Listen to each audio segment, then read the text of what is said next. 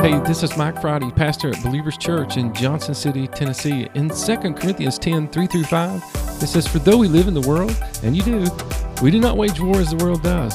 We're in a battle here, but we're not going to fight the normal way.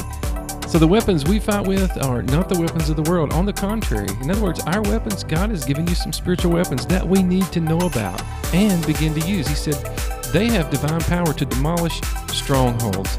The definition of a stronghold is really anything that just won't let you go. And we all tend to have these areas in our lives that just gripped us. Maybe you're free in a lot of areas, most of the areas, but there's this one thing you can't get away from. It could be in your emotions, in relationships, or in an addiction or a habit. It could be an area of anger or maybe spending, who knows. But we all tend to have this area.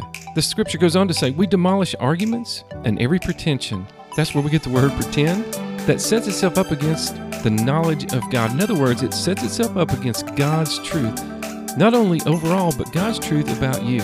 You see, God has a way He sees you, and He wants you to know what the truth is about you. And He says this, so we're going to take every thought captive to make it what? Obedient to Christ. What does that mean? To what God says is true. That's 2 Corinthians 10, 3-5. Thanks for listening.